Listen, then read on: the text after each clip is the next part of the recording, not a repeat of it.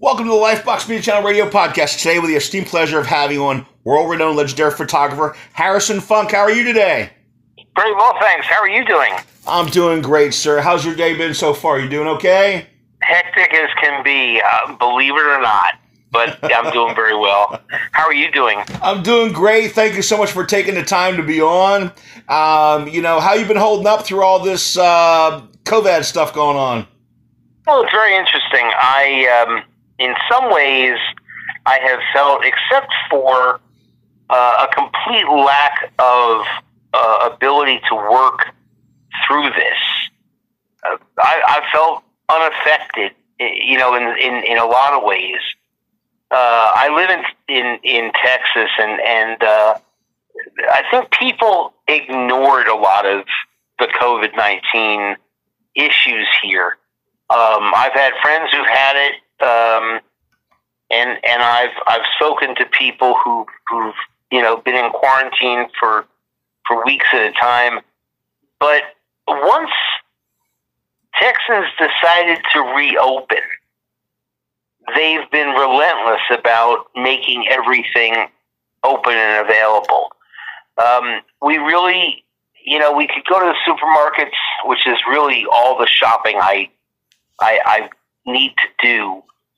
We've kept, we've managed to keep food in the house. I think these people that did their toilet paper and paper towel hoarding were a bunch of unfair, selfish boobs that,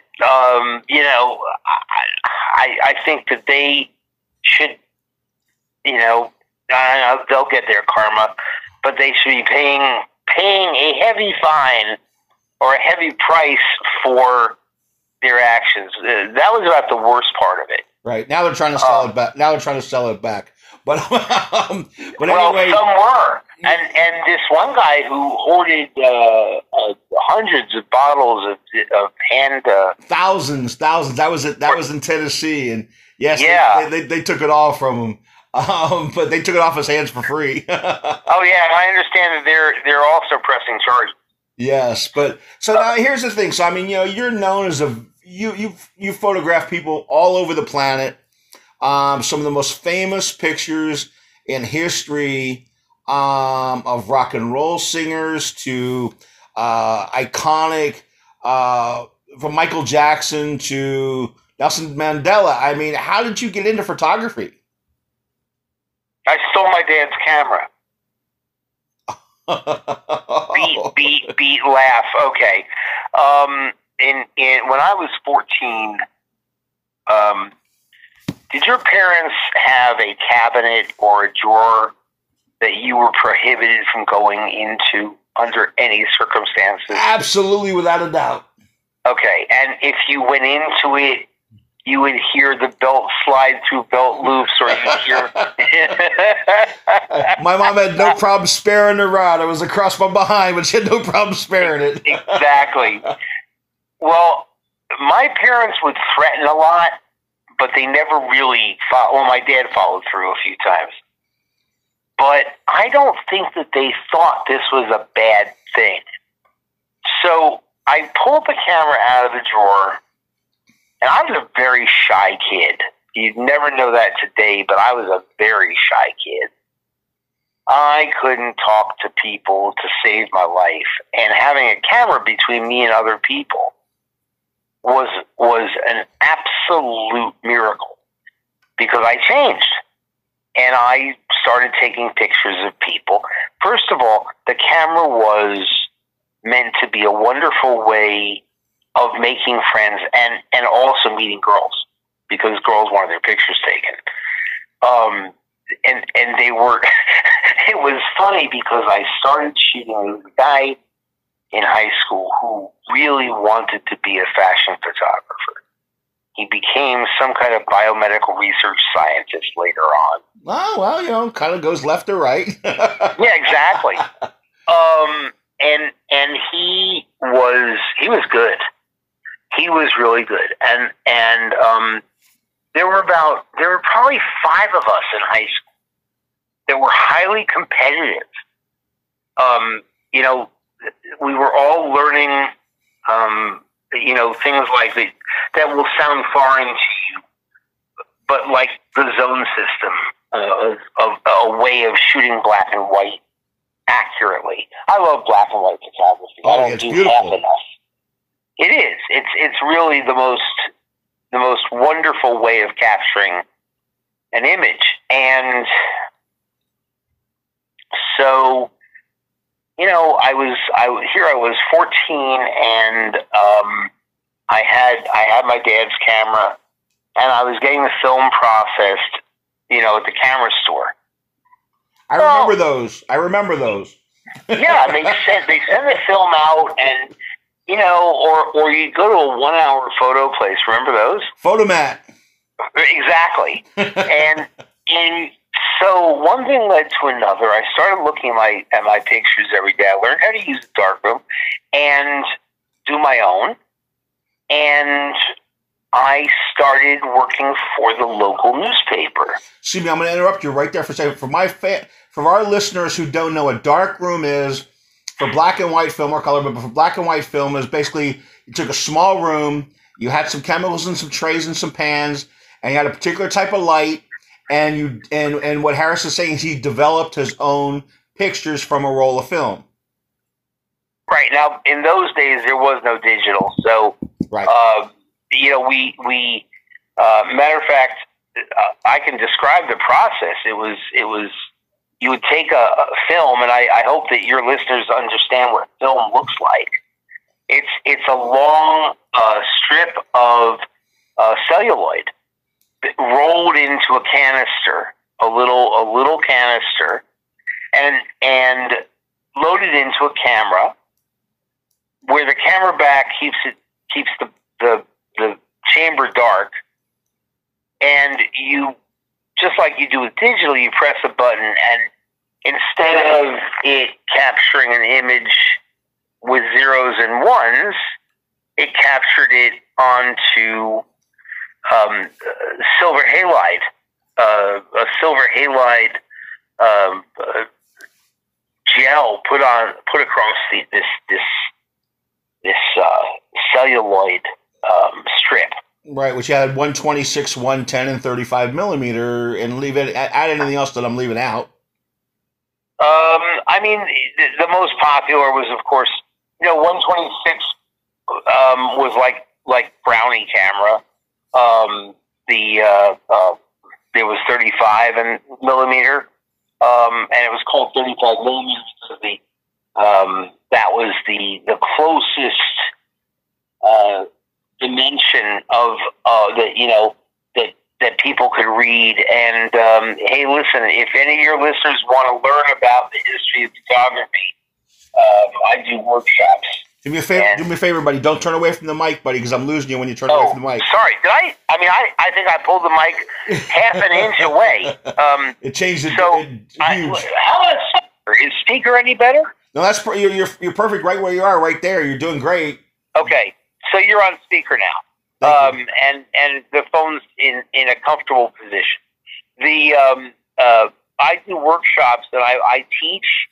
At the beginning of every workshop, I teach a little bit about the history of photography.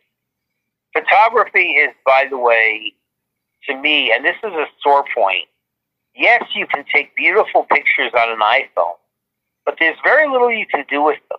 You can post them online, or you can blow them up into prints, photographic prints, very small.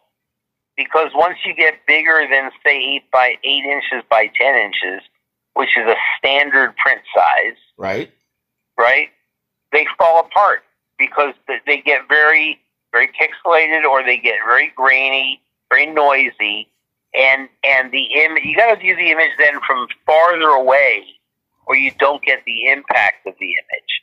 Where on film, the resolution is so high that you can blow pictures up to, dimensions of 24 inches by 36 inches without losing quality. Digital is great. It's convenient, but there are still some drawbacks. Now, of course, pros have cameras that will still allow them, to make high resolution prints. Right. Very large, and make them so you can display the images. But the iPhone, I'm sorry to disappoint, doesn't yet allow for that. And I don't think it ever will, because the sensor in the iPhone is so tiny that if you look at the size of that hole, I'm looking at it now on my phone. If you look at the size of that hole where the picture is actually taken from, it's really, really, really, really, really, really, really small. Right. And as a former photographer, not anywhere in your league, but as being a former photographer, I mean, it's come a long way with phones, and I have a Samsung and high definition and all that. It can do, but like you said, when you try to expand it to beyond it, I mean, I can take some beautiful small shots to see every little intricate detail of a flower or a rose or a concert event, but then I lose it. It's funny because you know this from covering many events, that if you pull out your phone, my lighting starts to kill me when red lights are used or whatever, where I used to be able to adjust an aperture speed or whatever, or my shutter speed or whatever on a camera, and I could change it to whatever I wanted. On a phone, I'm very limited to an extent. Yeah, you are. And I think that if I'm going to make a shameless plug for my website. Go to it, brother. It's my show. You can do whatever you want. www.harrisonfunk.com. Harrison Funk being my name and one word in the website. But if you look at some of the concert pictures on the site, you'll see that, and this has been an issue since I can remember. Red and blue light never translate well to film. Right. So the best photographers learned how to take advantage of that instead of being hindered by that. We've learned that the best way to deal with red or blue lights is to enhance the image that they create. And to do that, one of the tricks was to give it a slight overexposure in color photography.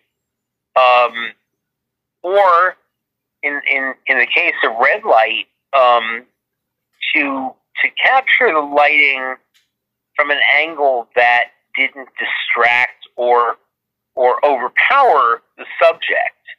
I'd never use red. Well, they never. I would never use red light in a portrait. But I say that, and I'm misspeaking, because you can use any color light to tell a story. Right. It's just how you tell the story. I did a series of red lit images, I guess, in high school, to look like you were or the subject was on a submarine, because all the movies show,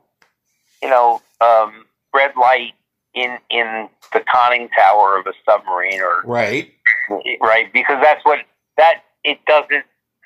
And I'm going to have some sailor call in to your show and correct me.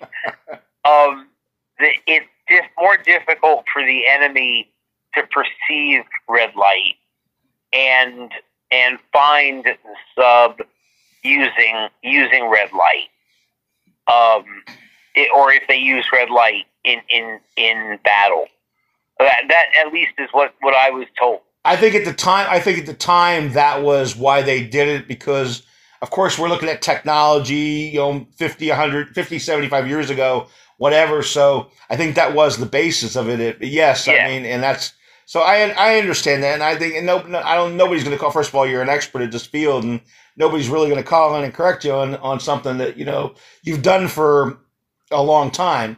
But that gets me to the fact of, you have taken pictures for Life, Time, Life Magazine, Time Magazine, Newsweek, Rolling Stone, Spin, TV Guide. USA Today. I mean, Paris. I mean, you've taken pictures of some of the greatest rock and roll stars. I mean, in the world, the Rolling Stones, U2, Red Hot Chili Peppers, Michael Jackson, which we're going to get to in just a little bit, Johnny Depp. I mean, President Barack Obama, Nelson Mandela. It's amazing. How did you get around the entertainment field? Because there's a difference of covering a concert and being there saying, I took some pictures of Bob Dylan or Billy Joel, to being that you're taking pictures of Nelson Mandela for Nelson Mandela, so to speak, or whatever. How did you cross over into that line? I think about this frequently because I'm asked about this frequently. I used to think that I was a really good hustler, and I would meet people that I needed to meet to hustle my skill, and photograph the people I wanted to photograph.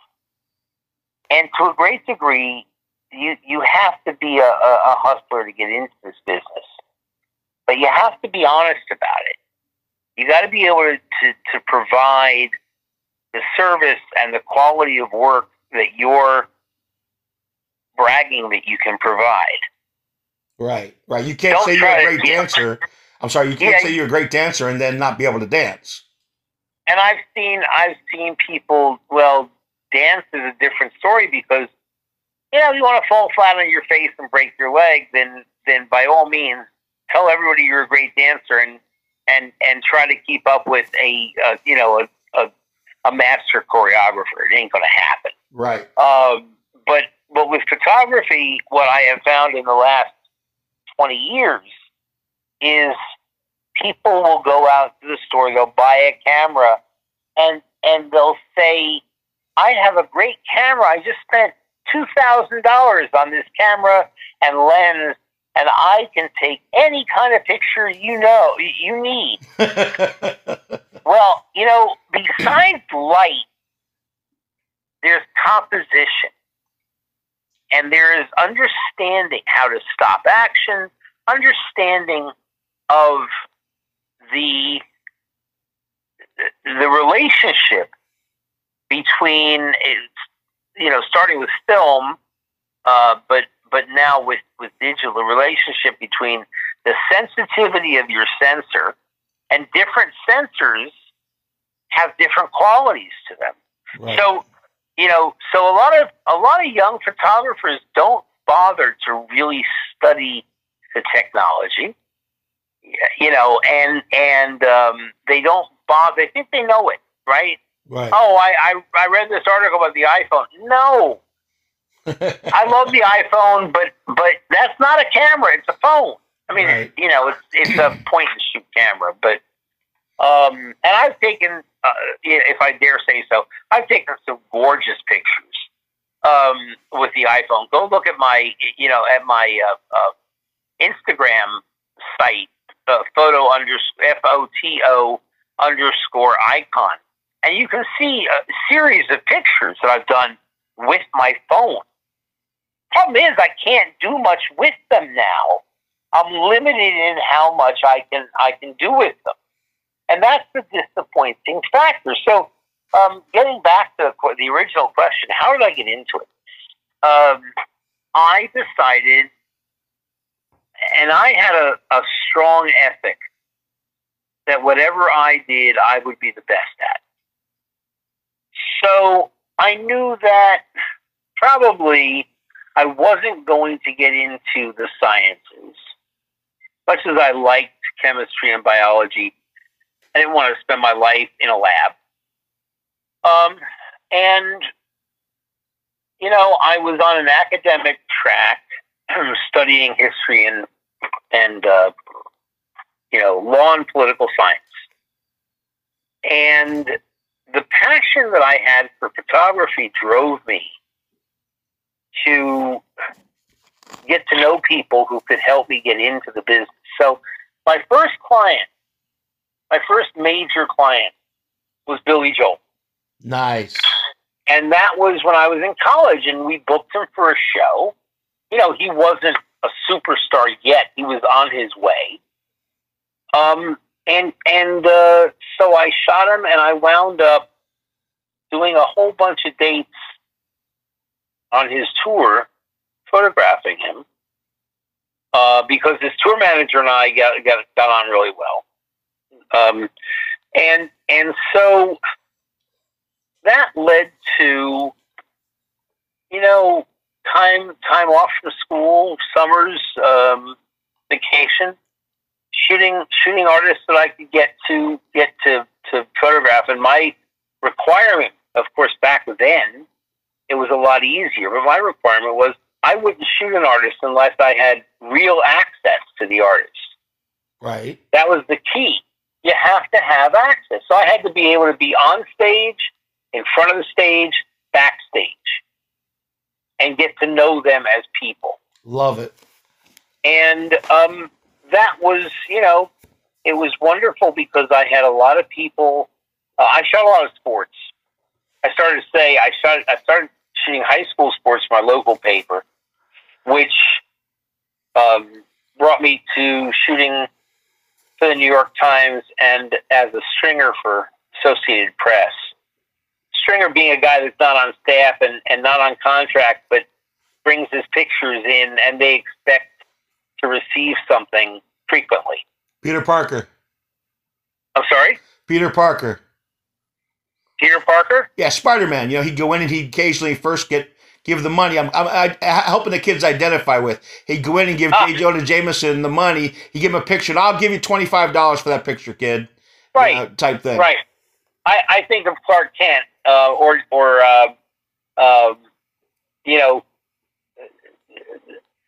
Jimmy Olsen when I think about journalism back then, and I didn't realize it. You know what? I'm going to sound really stupid. I didn't realize that Spider-Man was a photographer. Yeah, he basically would go in and just kind of first. That's kind of what you did is what he did. He would go in there and try to have. It wasn't his main hustle at first. It was to get himself in to get the Clark Kent job. Jimmy Olsen was the photographer for Superman and for the Daily Planet, where he was actually a photographer, and Lois Lane and Clark were the reporters. Where Spider-Man, Peter Parker was the hack photographer, so to speak, until he got a job. Man, I wish I was better up on my comics. I feel really dumb. No. But thank you for the education. I appreciate that. Anyway, so what would happen is I would get after about a year of doing it that way, I would get assigned to photograph major events, major sporting events, or shoot major sporting teams as a backup to the staff photographer, or later on when editors started thinking, oh, he can get the shot, I would get assigned, to cover, the Yankees or the Jets or I lived in New York, so we had football teams that didn't really count, and it was easy to get passes to shoot. And then I'd come back with something special because usually it was, you go to Shea Stadium and shoot the Jets, but usually it was the opposing team that made the picture, right? Or their hapless antics that made a picture. The Jets' hapless antics that made the picture. Same thing with the Mets until they won a World Series, and then of course they didn't do much after that. Right. But it was still the Mets. But I did get to cover, 4 Yankees World Series and got pictures of the Yankee greats from the 70s and 80s. And that led to, oddly enough, it led to me shooting the New York Cosmos, the soccer team. With Pele. That's Pele's group. That's right. And then I met Pele, and I met all the Italian and English stars that were playing. Yeah, Roman Abunzacek played up there with him too. That's right, and a few. Let's see, it was Giorgio Pinaglia and Johan Cruyff from Holland, who was footballer of the year like 4 times, and Carlos Alberto, and from another Brazilian player, Dennis Stewart, and you know, I was able to shoot all these people, and at the same time, the Cosmos were owned by Warner Communications. So I got to meet people at Warner Records. My uncle helped because he knew Ahmet Ertegun and set up a meeting with me and him. I managed to get my foot in the door in music, shooting music, because I'd already seen the pictures from Billy Joel, and I also had picked up Genesis and Peter Gabriel, and you know, the English prog crowd. I think the very first picture that I published, which I'm not even credited for, was something I sent into ABC Records when Renaissance, a group that, you know, absolutely gorgeous music that most of your listeners will have never heard of. And if you get a chance to check them out, they're not a group anymore. Two of them passed away, and the lead singer is she's just amazing. She's 70-something years old, and she still sounds like she did, you know, 40 years ago. Wow. But they were one of the great progressive groups, part of that progressive English, you know, that English progressive movement. And I started shooting. So I sent in a picture I took of them when they played at Carnegie Hall, and they used it, but they never credited me. I think they paid me $100 for it. And this is what 79-ish, 80-ish? 76. 76. $100, a lot of money then. Yeah, it was. It was, you know, it would pay for, you know, a whole week's worth of dinners out. Right. And this, excuse me for interrupting, Harrison, but this is what you know, he's cutting his teeth. He's earning his stripes right there. And that's what he's explaining when he sits there and says, you just don't go read a magazine or a book or watch a video and you become a photographer. He's learning his pluses, his minuses by doing all of these things. And a lot of these things, a lot of the access I got was just because I would, you know, go hang out with the people that were able to give me access. Right. Especially, you know, after a soccer match, I'd go out drinking with people from Warner Communications, and you know, I was 17, and I'm getting into the stadium club, and you know, they're selling me alcohol. Different time. It was a very different era. What was it like shooting? Excuse me.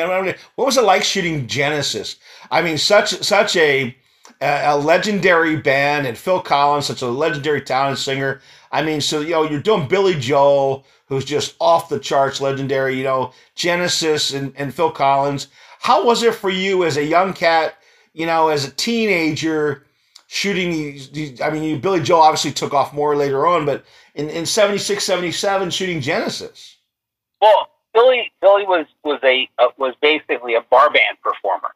Right. You know, he was like, yes. He was Piano Man. He was a piano bar kind of performer. Right. And that was cool because he was very down to earth. He was from Long Island. I was from Brooklyn originally, then Westchester, and we had the New York thing in common. You know, it was like he was about 10 years older than me. And he'd been through his struggles, and I heard the stories of his struggles to make it in the music business. Oh yeah, and that's the thing I wanted to document, was how people came up in this business, what made them who they became. That was fascinating, and it was a really great time. You know, rock and roll and the music business came into its own in the 50s and 60s. Right. By the 70s, it was going in a different direction. And I used to envy the guys from the 60s. You know, I heard stories about people walking walking up to a office and saying, "Hey, I'm pressed. I'm shooting for Crawdaddy, or I'm shooting for for Right On, or I'm shooting for any one of the rock magazines back then." And the manager of a theater saying, "Oh yeah, come on in and shoot." The band needs the publicity. It wasn't like that when I came up. It was, you had to go through channels to get in. Right. And once you had that coveted photo pass, and you could actually do something. Right. No websites either. No websites to look you up. No, not even the thought of having a computer. Right. A computer was the size of a small building back then. Right? And people were still shooting. We were shooting film, not digital. Right. There was an intermediary step between shooting and getting the pictures out to the magazines or out to whomever was going to use it. I mean, you had to be very careful not to have camera shake. I remember I think it was the first live album project I did was for live. I'm just thinking, well, it wasn't the first ever, that I did, but it was the first commission I had that was going to be a billboard, a cover, and a print ad. Oh wow! And yeah, it was good money too. I'll tell you, it was REO Speedwagon. Nice. Live at Denver. Was it Denver? No, it was in Cleveland. And there was a specific shot that I had to get. Now, I got this shot with REO, Genesis, and with Van Halen at different times. What was fascinating to me was that, back then, bands at the end of a show would all come together and wave. Right. Right? So REO would do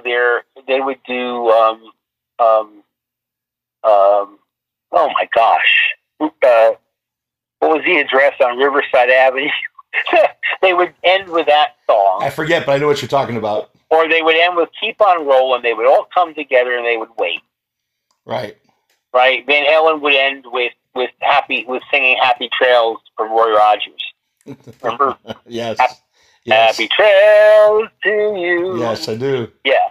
And Genesis would end, depending on the tour, I forget what they ended with, but they would come together. Then it was Phil and Mike Rutherford and Tony, Tony's last name? Yeah, you're drawing a blank on me now. By the way, it's 157 Riverside Avenue. 157 Riverside Avenue, where Kevin Cronin scat. And if none of your listeners know what scatting is, it's a thing from the 40s. The jazz artists did. Yes. And Kevin could do it really well. And so they'd sing that, get the audience up to a frenzy. And I mean, the kids just loved that song. And then that was the end of the second encore, and they would just get together and wave. Well, they wanted that shot of them waving. And they had hired 4 other people to come out on the road and shoot that shot at different times. And nobody captured it, except me. Wow. It was the easiest thing in the world. I expected it. I anticipated it. It's like sports and music is the same basic animal. Yeah. Anticipating. I mean, the hardest thing in the world is to shoot a batter hitting a home run and know that. Well, you don't know it's going to be a home run, but you want to hold the button down and let the motor drive do the work. Right. In soccer, it's a different animal too, because you want to. There are key moments that you want to anticipate. I played soccer, so I could anticipate when somebody when two guys were going to go up and head a ball and clash on a header. Or in hockey, you kind of know when they're getting close to the goal because you're shooting in the back of behind the goal through a glass. And you kind of know when they get close to the goal that's when you're going to, that's when you really have to look for the slap shot or the tip in, or whatever. Right. Basketball is the same thing. Two guys dribble, or a guy dribbles down court, and a defender comes over, and you anticipate the action. And music is the same thing. So I caught this picture of REO Speedwagon, and it went to press a week later. It wound up as the cover of a super disc. Remember super discs? I do. Wound up as the cover of a super disc. As well, it wound up as a billboard. And I remember going out to L.A. I was still living in New York at the time. I went out to L.A. because right after the REO project, I get hired to shoot Simon and Garfunkel's reunion concert in Central Park. Which one? No, I'm just... The one with 500,000 people at it. That one. That one. That little known show. And I'm a little bit, I won't say starstruck, but I was a little in awe of the fact that, these guys they were what I grew up listening to because my parents loved them. Right. And I was trying to make a game plan for shooting that show, and it was organic. It just kind of happened. And I think it was 2/3 of the way through the show, most of the photographers had to leave. They were moved out of the pit and off from the sides of the stage. And it was just me and one other photographer that had full access to them. And I look out over the sea of people and I think, how do I capture them and the sea of people? Because that tells the story. Right. And so I walked up on stage right, in the middle of the show and stood right behind them with a wide angle lens and shot them with their arms outstretched at one point together with the audience in front of them. Whoa. But that did not end up as the cover, and I thought that would end up as the cover of the album. Because I was shooting specifically, for right. Warner Records and for them to do the cover. And what they ended up using was two pictures, one of Art, one of Paul. But they weren't very close together for most of the show. And from the front, you couldn't get a great shot of the two of them that would fit in a 12 by 12 inch space. Right, and if I remember right, they never were really super, super close together on most of the stages, right? No, and that's partly because they didn't like each other. Right. They really did not like each other. Yeah, they never hid that fact, No, they made that amazingly abundant. And I was in New York back in January, working on a documentary that is not out yet. It should be out very soon. You come back on when it is to plug it, won't you? I will. It's not. It's.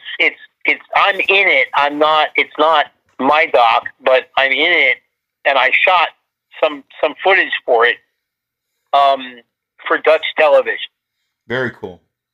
And I'll plug the guys that I was doing it for. Was these two guys in Holland? They're called Nick and Simon, and they're heavily influenced by Simon and Garfunkel. So it was all about them going to New York to see the roots of the concert in Central Park. And the producer calls me and asks me if I would shoot them in New York, in Central Park. like I shot Art and Paul. And if I would be on camera and do an interview about their music and Simon and Garfunkel. And the interview, of course, the interviewer turns out to be a huge Michael Jackson fan and decides to ask me tons of questions about Michael. Right. Which is fine, I mean, Michael is... We'll cover Michael in a minute.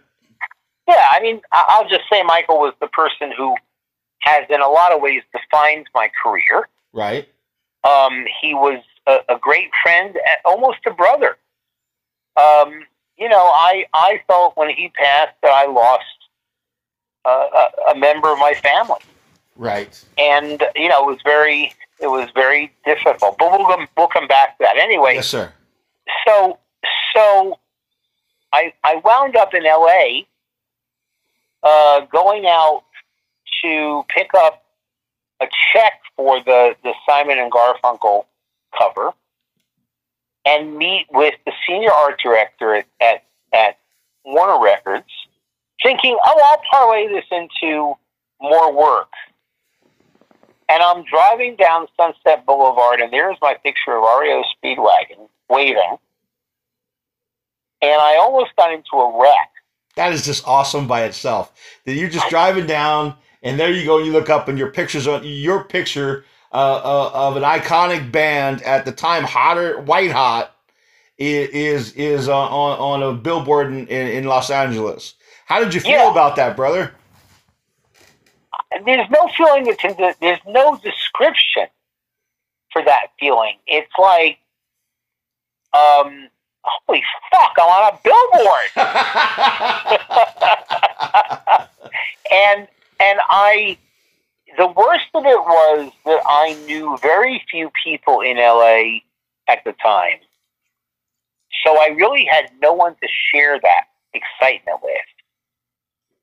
But a friend of mine set me up with this girl on a blind date while I was out there. I think I was out there for like 2 or 3 weeks. And I was just, I fell in love with LA.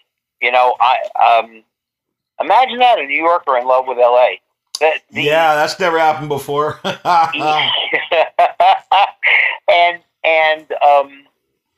I lived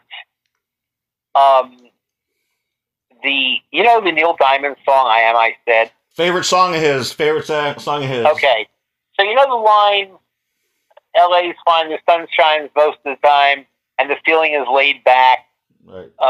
Palm trees grow, the rents are low, and I just can't wait to start making my way back. Right. But I'm New York City born and raised. Okay, so I started living that song.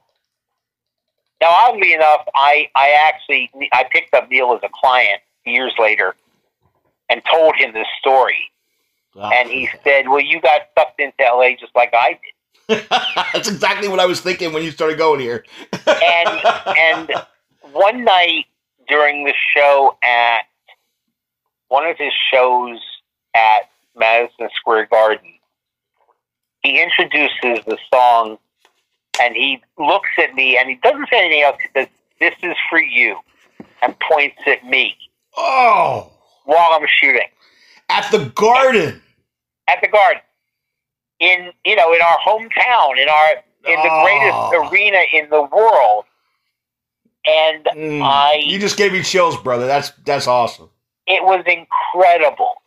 It was just incredible. But this goes back to my point that I would get to know my clients and become as close to them as possible.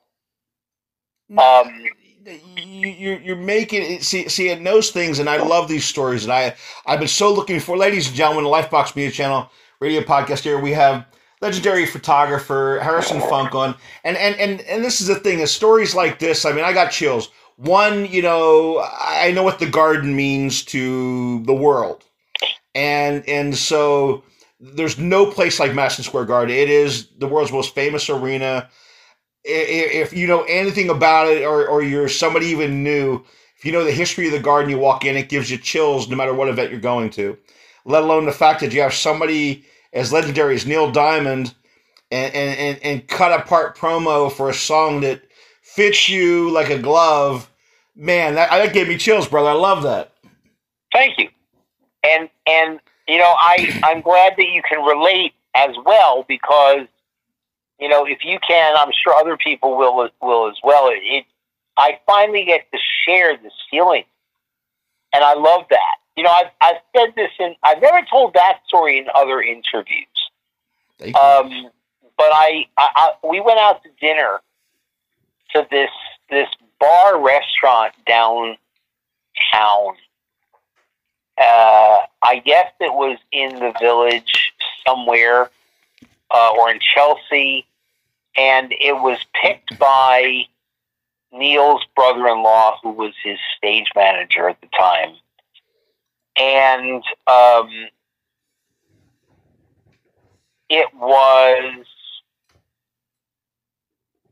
we sat there, and Neil wanted me to sit next to him. That's really cool.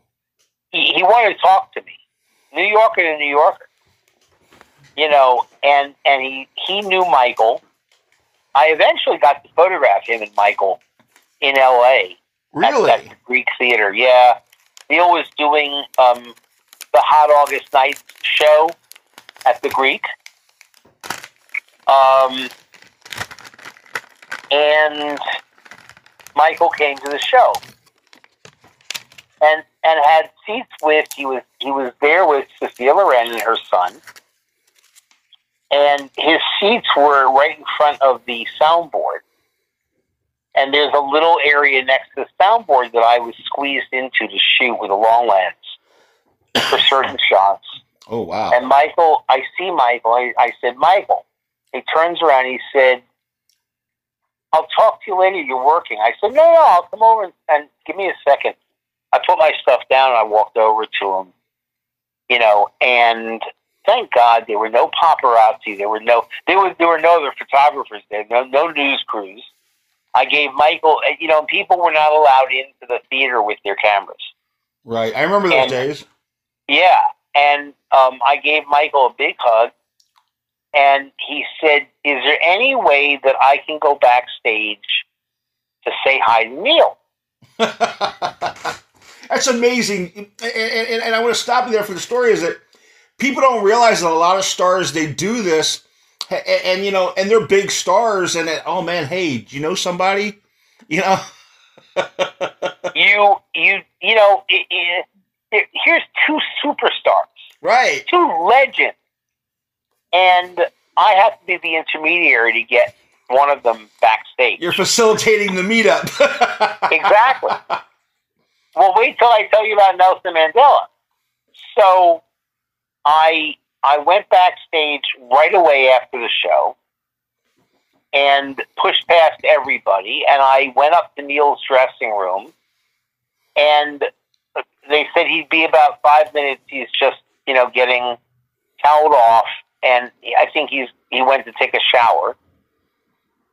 And I said, Neil, Michael Jackson is here. And he said, did you bring him? I said, no, just showed up. He said, I wonder why nobody told me. So I said, well, I'm telling you now, Michael wants to come back and see you. And so I arranged for Michael to come upstairs.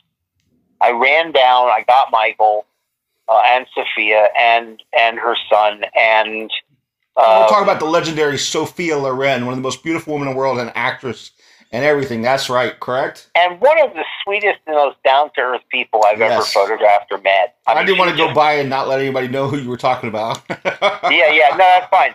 She is just a lovely human being. Yes, sir. And she has suffered through some trials and tribulations in her career. Yes, sir.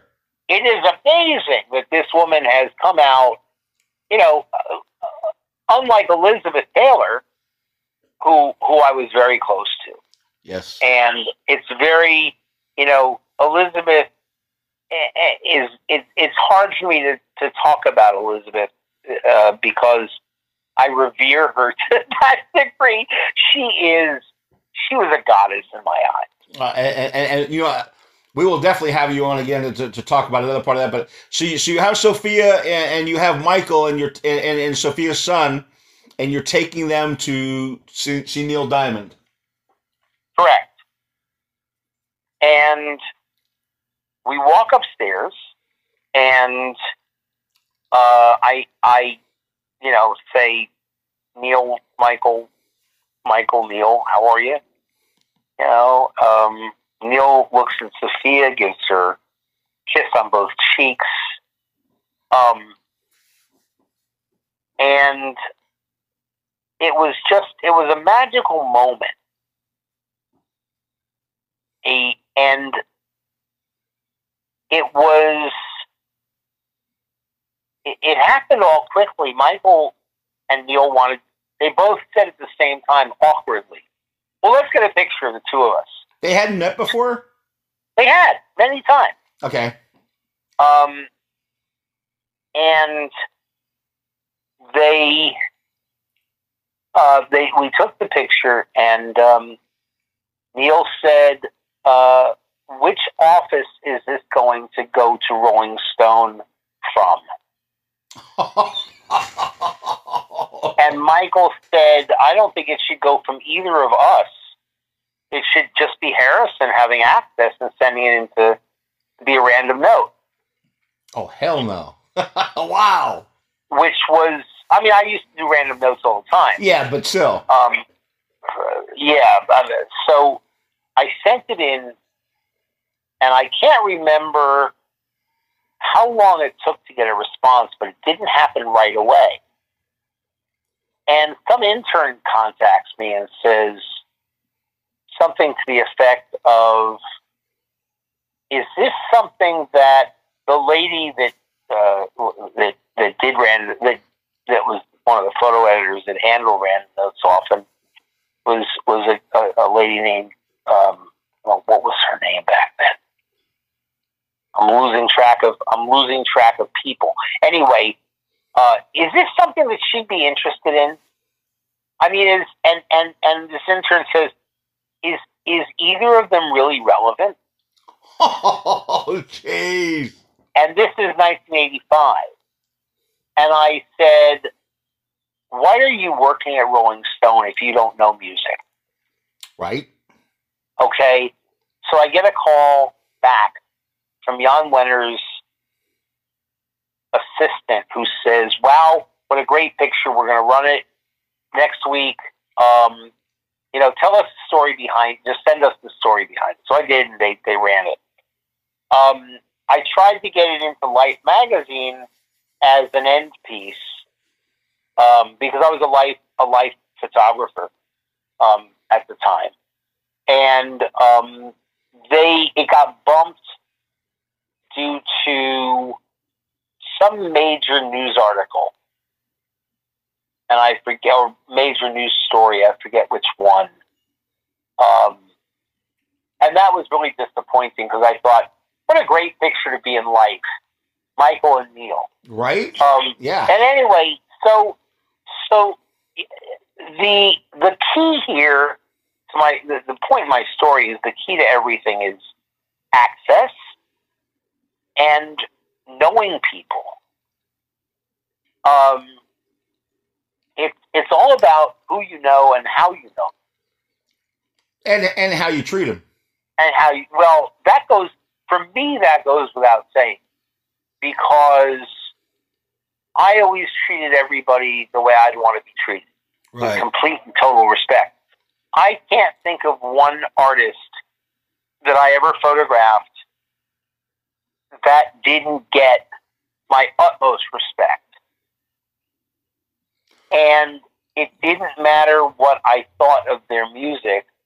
I mean, I usually, and to be honest with you, I only would take on clients whose music I like. So if your picture came out, you were a fan. Pretty much, but I never, fan is not how I mean, every photographer out there is a fan of somebody, I would think. Right. Right? Every journalist is a fan of somebody. But I think that I think that you can be a fan without being fanatic. You can be a fan. Yeah, I mean, you can be a fan without. I was never starstruck. There are probably 3 artists that I can think of that had me tongue-tied at first. Frank Sinatra was the first one, and believe it or not, my dad was friends with Sinatra and actually represented him in some. My dad was a lawyer and a judge and represented Sinatra in a couple of real estate deals. And my dad used to say to me, you know, look, I mean, he knew a lot of celebrities, a lot of politicians. I've met every president since Nixon. Wow. My dad would say to me, just remember, if you ever get stressed, tongue-tied, meeting somebody famous, remember, you can think about a picture of them sitting on the toilet with their pants around their ankles, because everybody does it the same way. Right. Right. And I think at one point he said, and think about them grunting at the same time. So I never had a real moment of being completely starstruck by anybody. Who were the other 2 people? I'm sorry? I'm sorry, I didn't know. Who were the other 2 people? Frank Sinatra and... It really, Frank Sinatra and probably, I mean, I'm probably Elton John. Ooh. Because, and you know, I told that story to someone else, and they said, what about Paul McCartney? I said, nah. I said, I used to go to a club in London called Five Cavendish, and we would, you know, London is filled with these, what were gentlemen's clubs, but I don't mean strip joints, I mean gentlemen's clubs, where men would go in and smoke cigars in a big room, drinks, and have a drink and have dinner. Anyway, so I would hang it. I was a member at Five Cavendish, and I'm downstairs in one of the private lounges, and I run into Mary McCartney, and who I knew, and we're talking about photography. Yes. And, you know, as you do. And she says, oh, Stella's coming over, and my dad's coming over. My dad's coming over. Now, I'd met Sir Paul a number of times. I'd photographed him a few times. And he walks in, and he walks in, sits down, says hello to me, says hello to his daughter, and he's with his other daughter. If you don't know who Stella McCartney is, she's one of the greatest designers of our time. Right. Right. And I'm sitting at a table with the 3 of them and a publicist who works with a whole bunch of other artists, mostly English boy bands at the time. And Paul says, you know, in his perpetual Liverpudlian accent, he's a Scouser from the word go. And he says, you know, would you like to eat with us? And I said, sure. He says, well, let me get the server to bring another chair. And the publicist is sort of waving me off. Like, not a good idea. Don't agree to this. Right. And I'm thinking, well, why would you do that? You know, it's good for my business. I don't care about your business.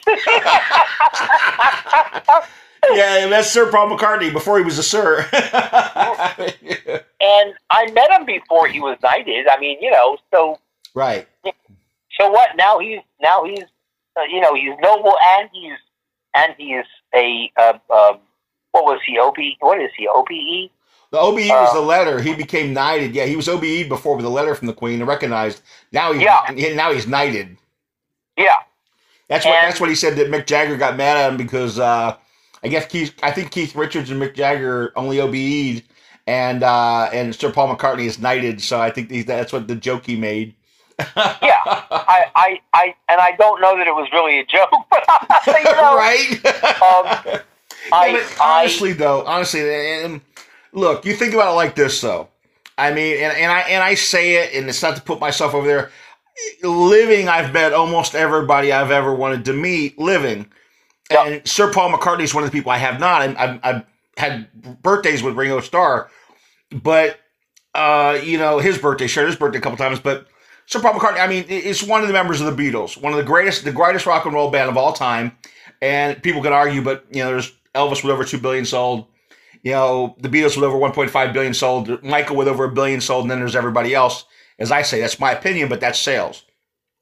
And what they did, so you look at that and say, here you are sitting there with Paul McCartney of the Beatles and his daughter and a publicist in England at a gentleman's club, and that's the one that had the oak post in the back, right? Yes. Okay. All right. Yeah, I know that. And that, you know, you're sitting there and you're having it. Not many people can have that story. You know, the funny thing is that one of the things Paul and I were talking about was he says he was saying to me that he doesn't usually mind when people walk over to him to say hello.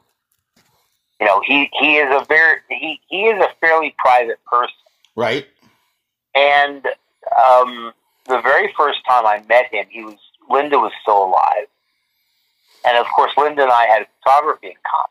Right. Because I forgot she was a great photographer.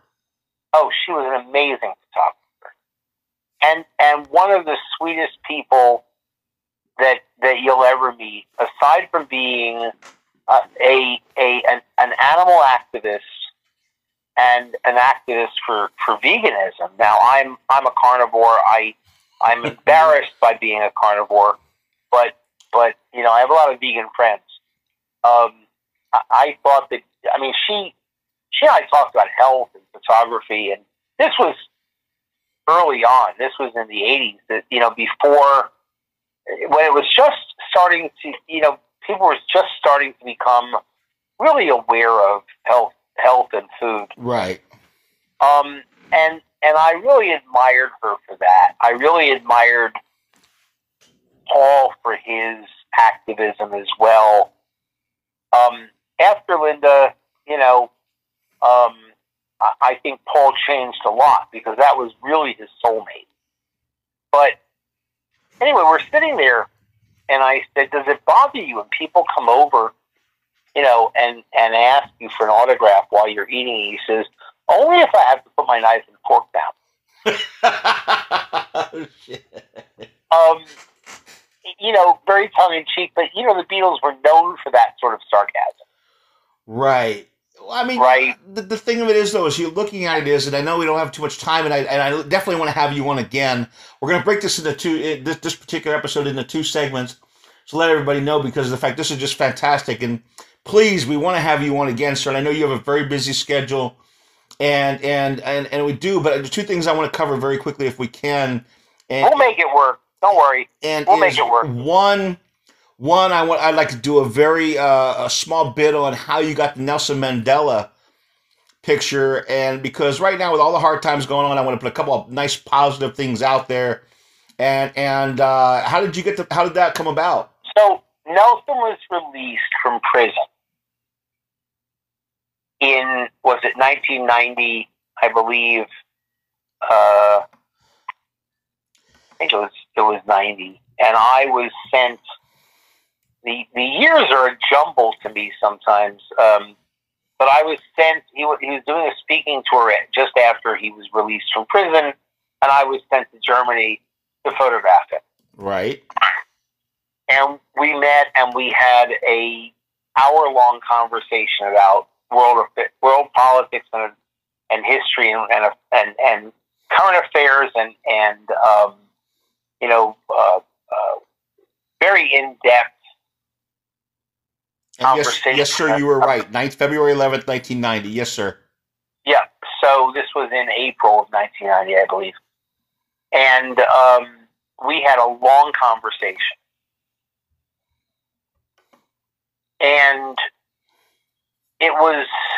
it was amazing. I did not know that he was. I mean, he'd been in prison for 30 years, but he told me a lot of stories about being on Robben Island and how aware he was, and about, you know, secret trips to meet with F.W. de Klerk, and anyway, I listened,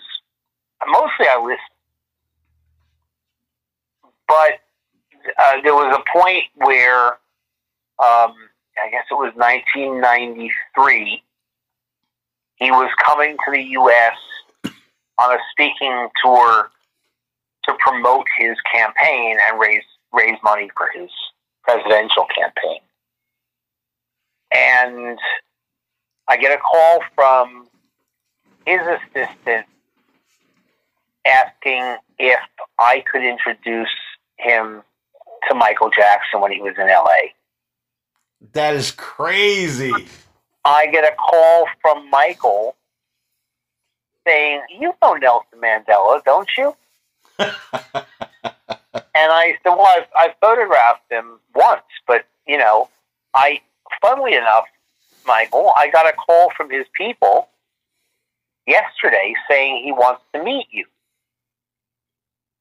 And Michael didn't even bat an eye. He just said, "That would be great. I would love to meet with him. I'm going to donate money to his campaign fund." And I don't want to get too in depth about that, but a donation was made.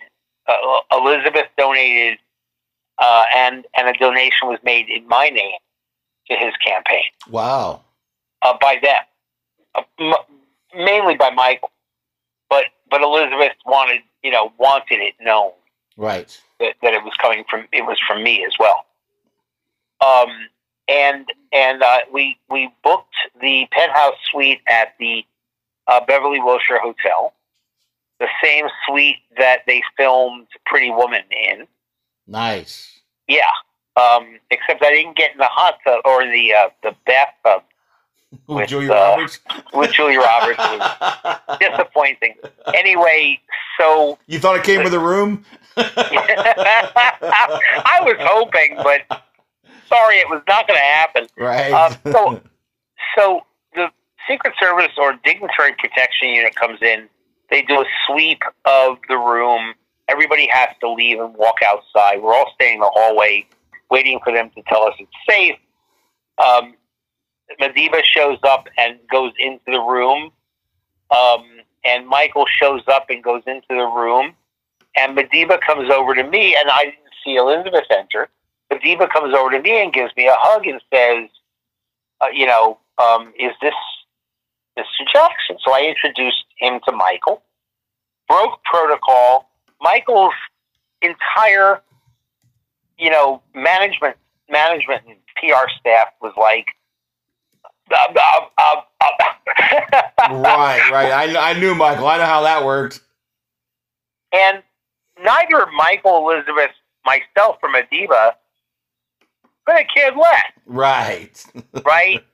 So after everybody that was important got introduced to each other, meaning Michael, Elizabeth, and Madiba, I introduced Mandela to Bob Jones, who was Michael's publicist, Lee Salters, who was Michael's other publicist, and to Bill Bray, who was his chief of staff.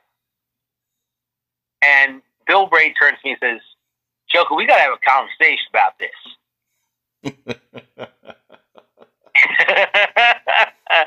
And Michael, without missing a beat, says, "No, you don't." And I looked at Michael. Michael winked at me and smiled, and it was never brought up again. So everybody now knows each other. Right there. Goodbye. Yeah, right. Drop the mic. That was it. Drop the mic.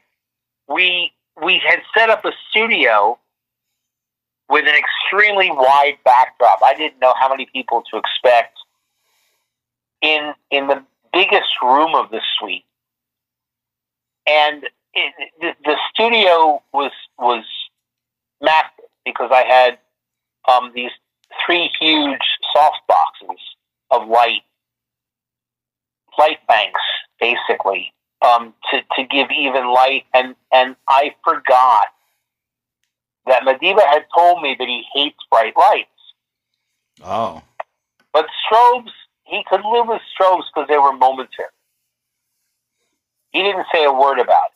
He just said, I hope you're not using hot lights. And I said, no, I'm using strobes. And I said, the flashes will be, I'll warn you. And he says, no, I'll blink if you warn me. Don't warn me. All right. Well, he's already a pro then. So we shot him and Michael and Elizabeth. You can see the shot on my website. And then Madiba says, by the way, do you mind taking some pictures of my family with Michael?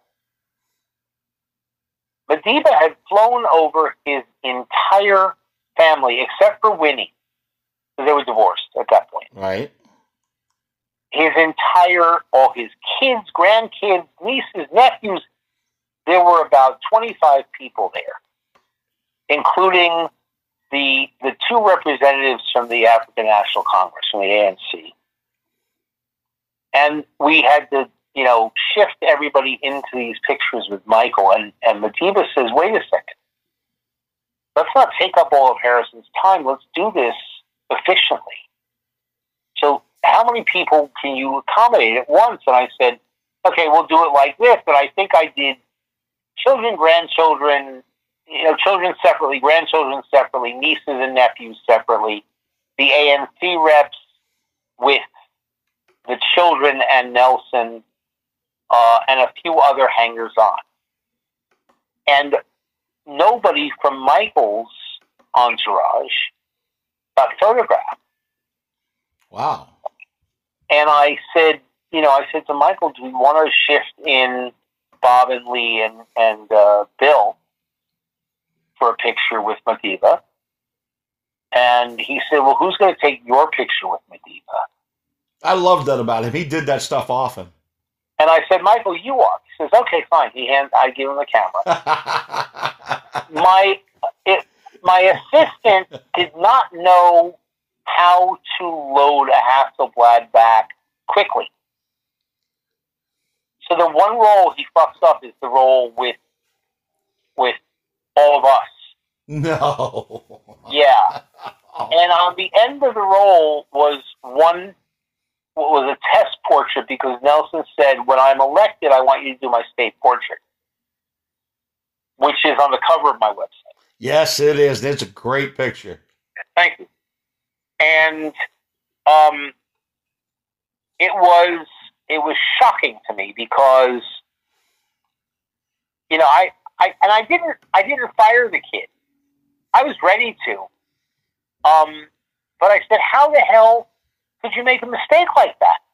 Right. I mean, we got the pictures. We actually got what was necessary. And I had it out. Michael wanted us to distribute first to USA Today and then everywhere else. USA Today was hot as a firecracker then, too. Oh, yeah. Oh, for sure. And they wanted, Michael, of course, wanted to be retouched. But there was no Photoshop back then. Right. There was Photoshop. It was version 1.5, I think, in 93. And so we had to have it traditionally retouched, which meant that I went to the lab, I processed the film, we picked the picture, I called Michael and I said, I have no way of showing you this. And we don't have the time for me to drive up to the, he was staying in Westwood. We don't have time for me to drive up there. And I'm supposed to meet Mandela after this and photograph him doing his speaking engagement at the Coliseum. So we got to move quickly. Besides, the USA Today deadline, we're in California, they're in New York or D.C., their deadline was at like 8 o'clock LA time. Right. So somehow Michael said, just take care of it. I picked the picture. it was retouched.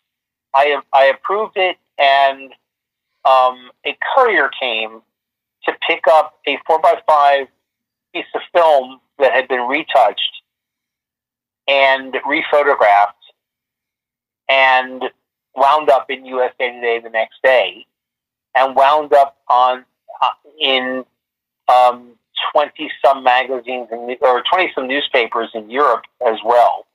And I want to use that as a segue quick as we're winding down here, is that, first of all, Michael was a perfectionist. So him trusting you with the picture showed what kind of relationship you had with Michael. And, correct me if I'm wrong here. No, you're absolutely correct. As a matter of fact, it was decided, this was something that was decided in 1988 on the Bad Tour. There was a road case with light boxes to look at film. And it resided in Michael's secretary's suite. And she calls me, come down to my suite. I need this stuff out of here. And I said, well, don't you want me to edit in your room? And she says, no, there are new rules. And because I had been gone from the tour for some months, and there was another photographer who got fired because of some stupid things that he did with a 14-year-old girl who was a fan. I'm not going to go too.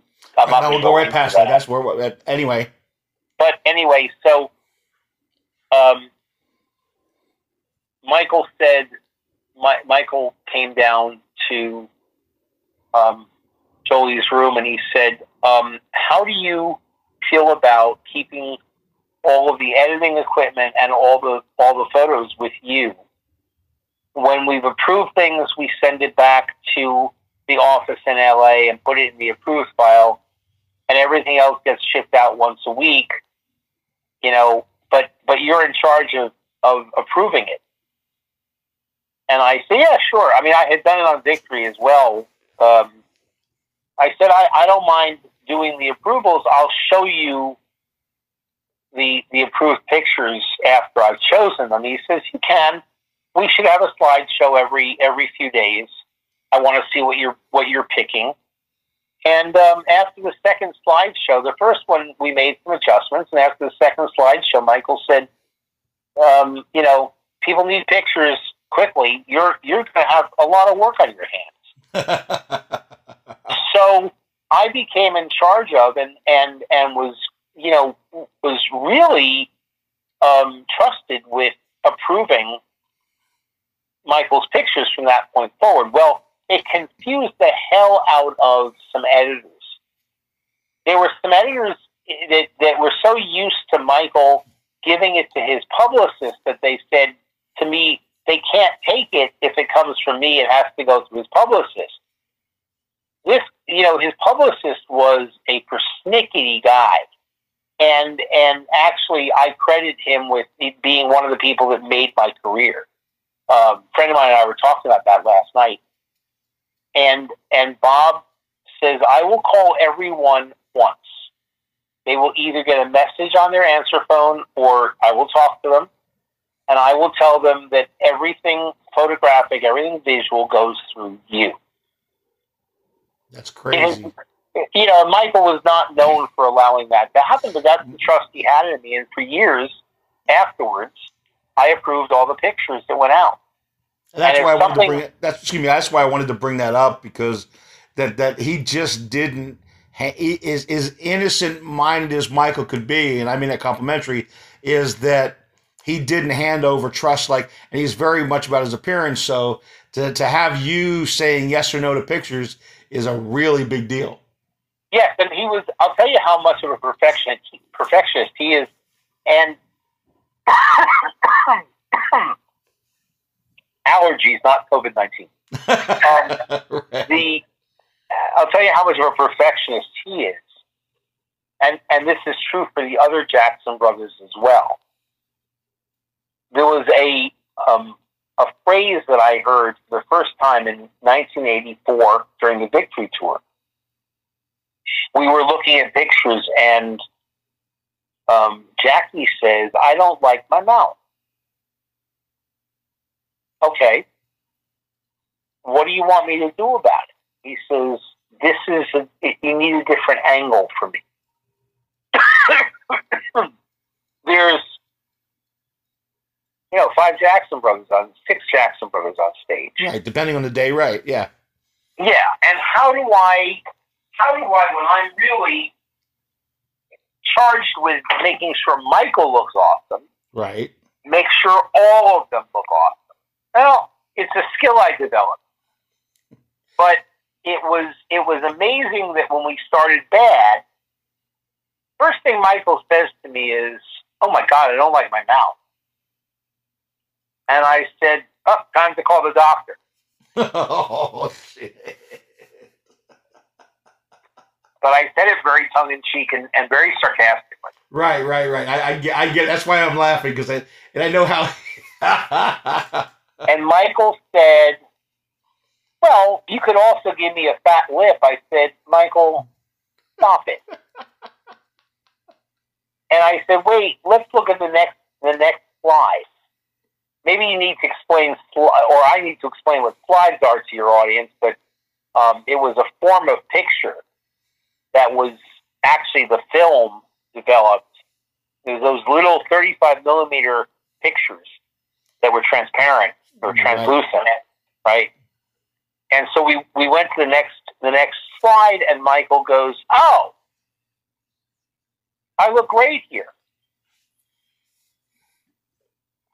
There was the nuance between the two pictures was something that nobody but Michael could see. Yeah, and yeah, the wrong. Sorry. Yeah, I said yeah. So I gave his secretary the two pictures, and I had an X on one, which she thought meant that was approved. And the wrong picture got out, and he never noticed it. And I finally told him a few years later what had happened, and he says, "You know what?" He says, "I was just being kind of a perfectionist. I saw something I didn't like the first time I saw them, but obviously they were so similar that anybody else wouldn't even notice." And of course, we withdrew the one that had mistakenly got out, right? And we put in the one that he liked. That's the only time that has happened. But I never got. And this was amazing. In all the years that I did the approvals, I never got a comment from Michael that he thought I made the wrong decision. And I'm going to bring, and that is amazing. I'm going to bring it to this, is that it's funny. There's two things that have come up this month that have been such an amazing thing, and I had said this to you off the air the other day. I had gotten a bottle of Duke bourbon, and I got it the day before the Duke passed away, which is June 11th, 1979. And it's funny, I didn't order it like that, but it got here, and I reviewed it the day before. And obviously, unfortunately, we lost Michael, this month, and 2009, June 25th. And I want, as and we're going to have you on again if you'll be kind enough to come back on, and we'll have a little bit more about, some of the people you photographed and a little bit more stories about Michael and some other people. But if you'd be kind enough to come back on in the future. But tell us a really fun, unique story that gives you great light in the month that you were so kind enough to come on. And I know a lot of people want to have you on, and I'm very grateful that we've become friends and that you come on the Lifebox Media Channel Radio Podcast. But if you could give us a story that just how you remember Michael, what something that's great that just makes you, to wind up the show with something that makes you feel good and gives a good memory. I go back to my go-to, warm and fuzzy story about Michael is about the kids who met Michael through Make-A-Wish or through other charitable organizations who were not in the best of health. And it's a sad story, but it's how I will always remember Michael. And I have loads of other stories. I could tell you stories about Michael being one of the worst drivers I've ever driven with. But I won't. I didn't say that. But and you don't mean it facetiously. You just mean it as I've heard some of these. He was a sloppy driver, let me tell you. But he loved to drive. He loved to drive. Right. But he was a sloppy driver. Anyway, he had his moments. I won't say all the time. There were many times that Michael was just Mike. He was just Mike. He was just a guy. And one story that comes to mind was we were in his office in Westwood on the I think it was the 34th floor of the building. And we had an earthquake. And the building starts swaying. And Michael and his secretary poke their head into my office and they said, we kind of have to go downstairs, don't we? and I said, yeah, we do. I said, there's the office staff and me and you. So what I suggest is that we go into the stairwell and we surround you so you're protected. And I'll go in front just in case so that if we fall, you've got a cushion. He laughed. I was not as big as Frank DeLeo, but Frank was not in the office that day. Right. And he had another office on a lower floor where his marketing and PR people were.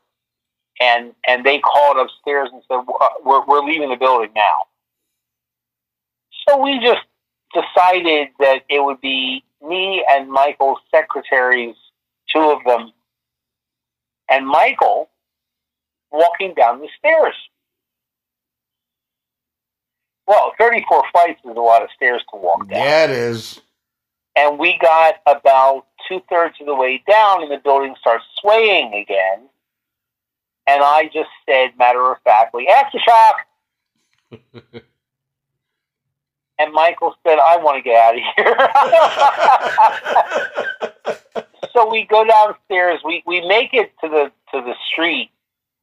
And there is Michael standing on the street. He and I are having a conversation about earthquakes and how much we hate them. And, the rest of his staff is like off to the side a little bit. They're not surrounding him. And I said, can you guys get over here? And he's like, no. He's like, I'm human. We're all being safe from this earthquake. And I left all my stuff upstairs. I think I left my cameras upstairs. So my cameras were in the trunk of my car because he asked if I would go get my camera and take pictures of him standing outside the building. Which I did. And I think one of the urban fan magazines, like Right On, published the picture of him standing outside the building. Just, and I can just imagine my oh yeah, unmasked, unassuming Michael in street clothes. Right. Of course, the street clothes were, some of the nicest threads you ever saw. Yeah, I was going to say, it wasn't like he just had on old shackly jeans on, I mean. Right. And I'm wearing jeans that are like stylishly ripped in the knee at the time, because that's what we wore in the late 80s. I remember, brother. I do remember that. Yeah. And so I'm standing there taking pictures of Michael, and a couple fans came over and asked Michael, not for an autograph. They said, "Are you scared?" They were young, and they were young kids, and Michael said, "Not really." He said, "I'm concerned because, earthquakes are unpredictable." And he starts going on about earthquakes. These kids were just like, "Thank you, Michael. We feel much better now." And that is one of those warm and fuzzy moments that I like to remember. The other one is on a night during the Victory Tour in Dallas. There were two kids that came to the hotel and backstage. One was a girl that had cancer. It was in remission, and Michael had met her when she was 12. She was like 16 in 84. And she was in remission and going to beat it no matter what. Beautiful little girl. And she was, Michael was the reason why she's alive. I took a picture of the two of them. And then I took pictures of her. Michael asked me to take pictures of her at the show in the audience. Right. Which I often did. I'd key on one person and, take a whole bunch of pictures throughout the show. And so she was, she was forever grateful. She thought it was wonderful. And Michael saw her after the show. She came back to the hotel. At the same time, an ambulance had pulled up after the show.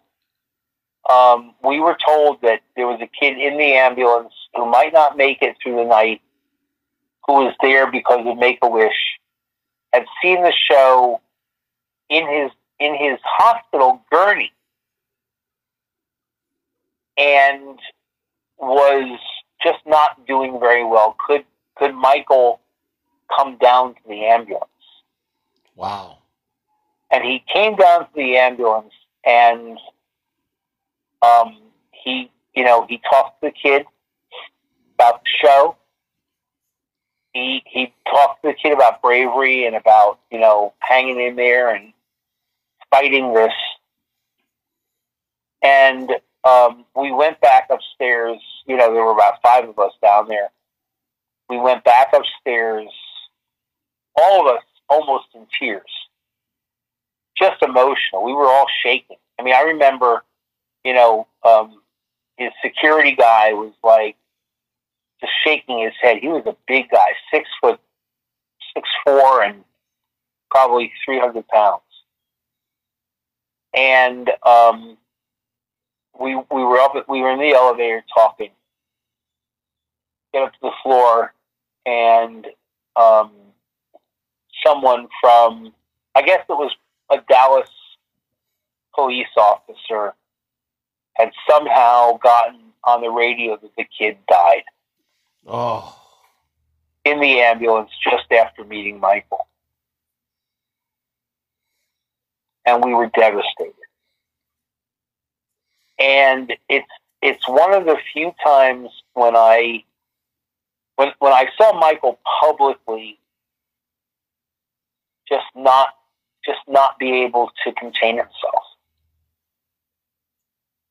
And he said to me and whoever was staying next to me, "Why do children have to die?"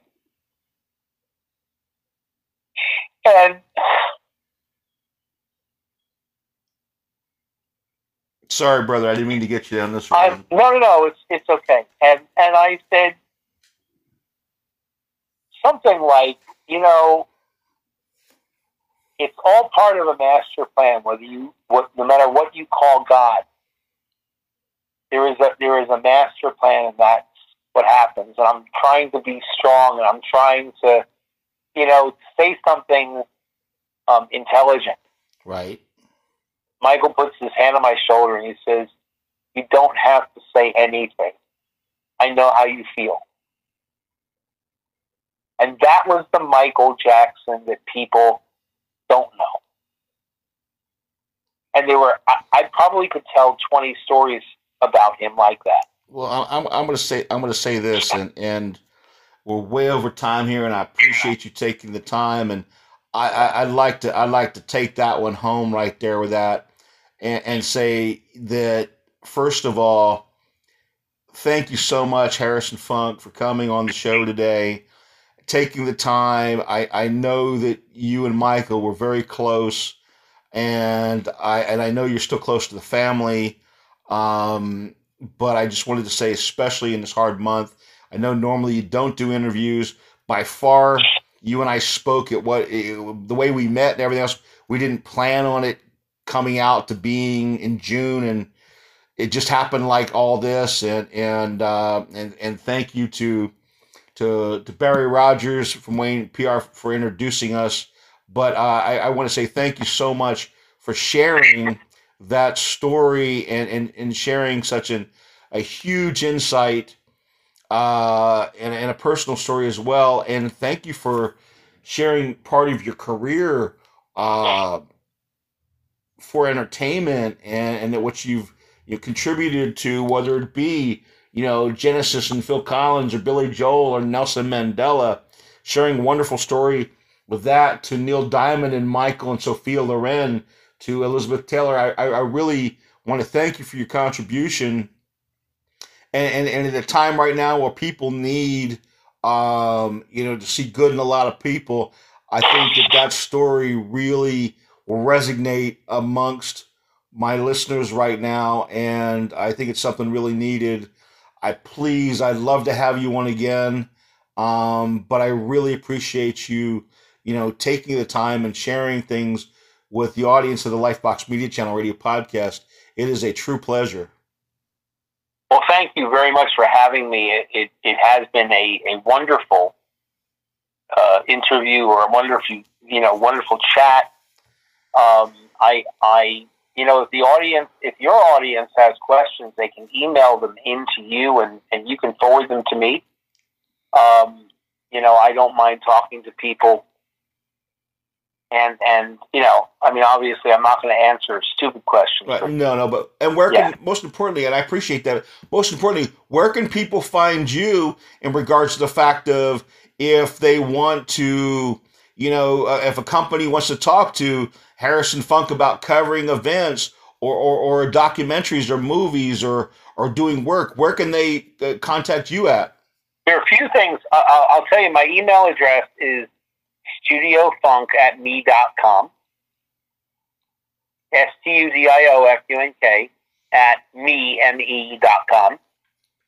My website is harrisonfunk.com. One word, harrisonfunk.com. My Instagram is photo, FOTO _icon, ICON. And people are more than welcome to get in touch with me on any of those platforms. I am available for here's my shameless plug for myself. I am available to shoot portraits, corporate events, obviously music, and other projects, both high profile and not. And I do sell print from my website, if not directly from the website, but if you see a picture on my website or on Instagram that you like and you want to buy a print, you can contact me at the email I gave a minute ago, studiofunk@me.com. And we can, I can definitely do that. The prints I sell are not like 8x10 glossies that you would buy on Hollywood Boulevard or on the Strip in Vegas. The prints that I offer are high quality, limited edition prints. They're not cheap. You're buying a work of art, You know, here's my ego coming out like a Picasso. Or Monet. The New Yorker buddy is coming out. Hustle that. No, it is definitely. I'm sorry, I had to make myself laugh after the tearjerker. But I, you know, I try to bury my ego sometimes. But I'll tell you what, if you're interested in investing in a piece of art that will, you know, increase in value over the years, like any other art piece. These are signed by me, limited edition. There will only ever be up to probably, at the most, I'd say 100 in an edition, but way less than most. Right. You know, some are close to sold out, but you know, there are still pictures available, prints available in every edition. All you have to do is contact me and myself or one of my people. We'll get back to you. Ladies and gentlemen, the Lifebox Media Channel says thank you so much to Mr. Harrison Funk, legendary photographer. It has been a true pleasure. Please, will you come back on again this summer? Most definitely. I'd love to. You have a wonderful day, sir. Thank you so much for taking the time. You too. Stay healthy and safe, and don't let the heat and humidity get you. I won't, my friend. I will. You take care and have a great day. You too. Thank you so much.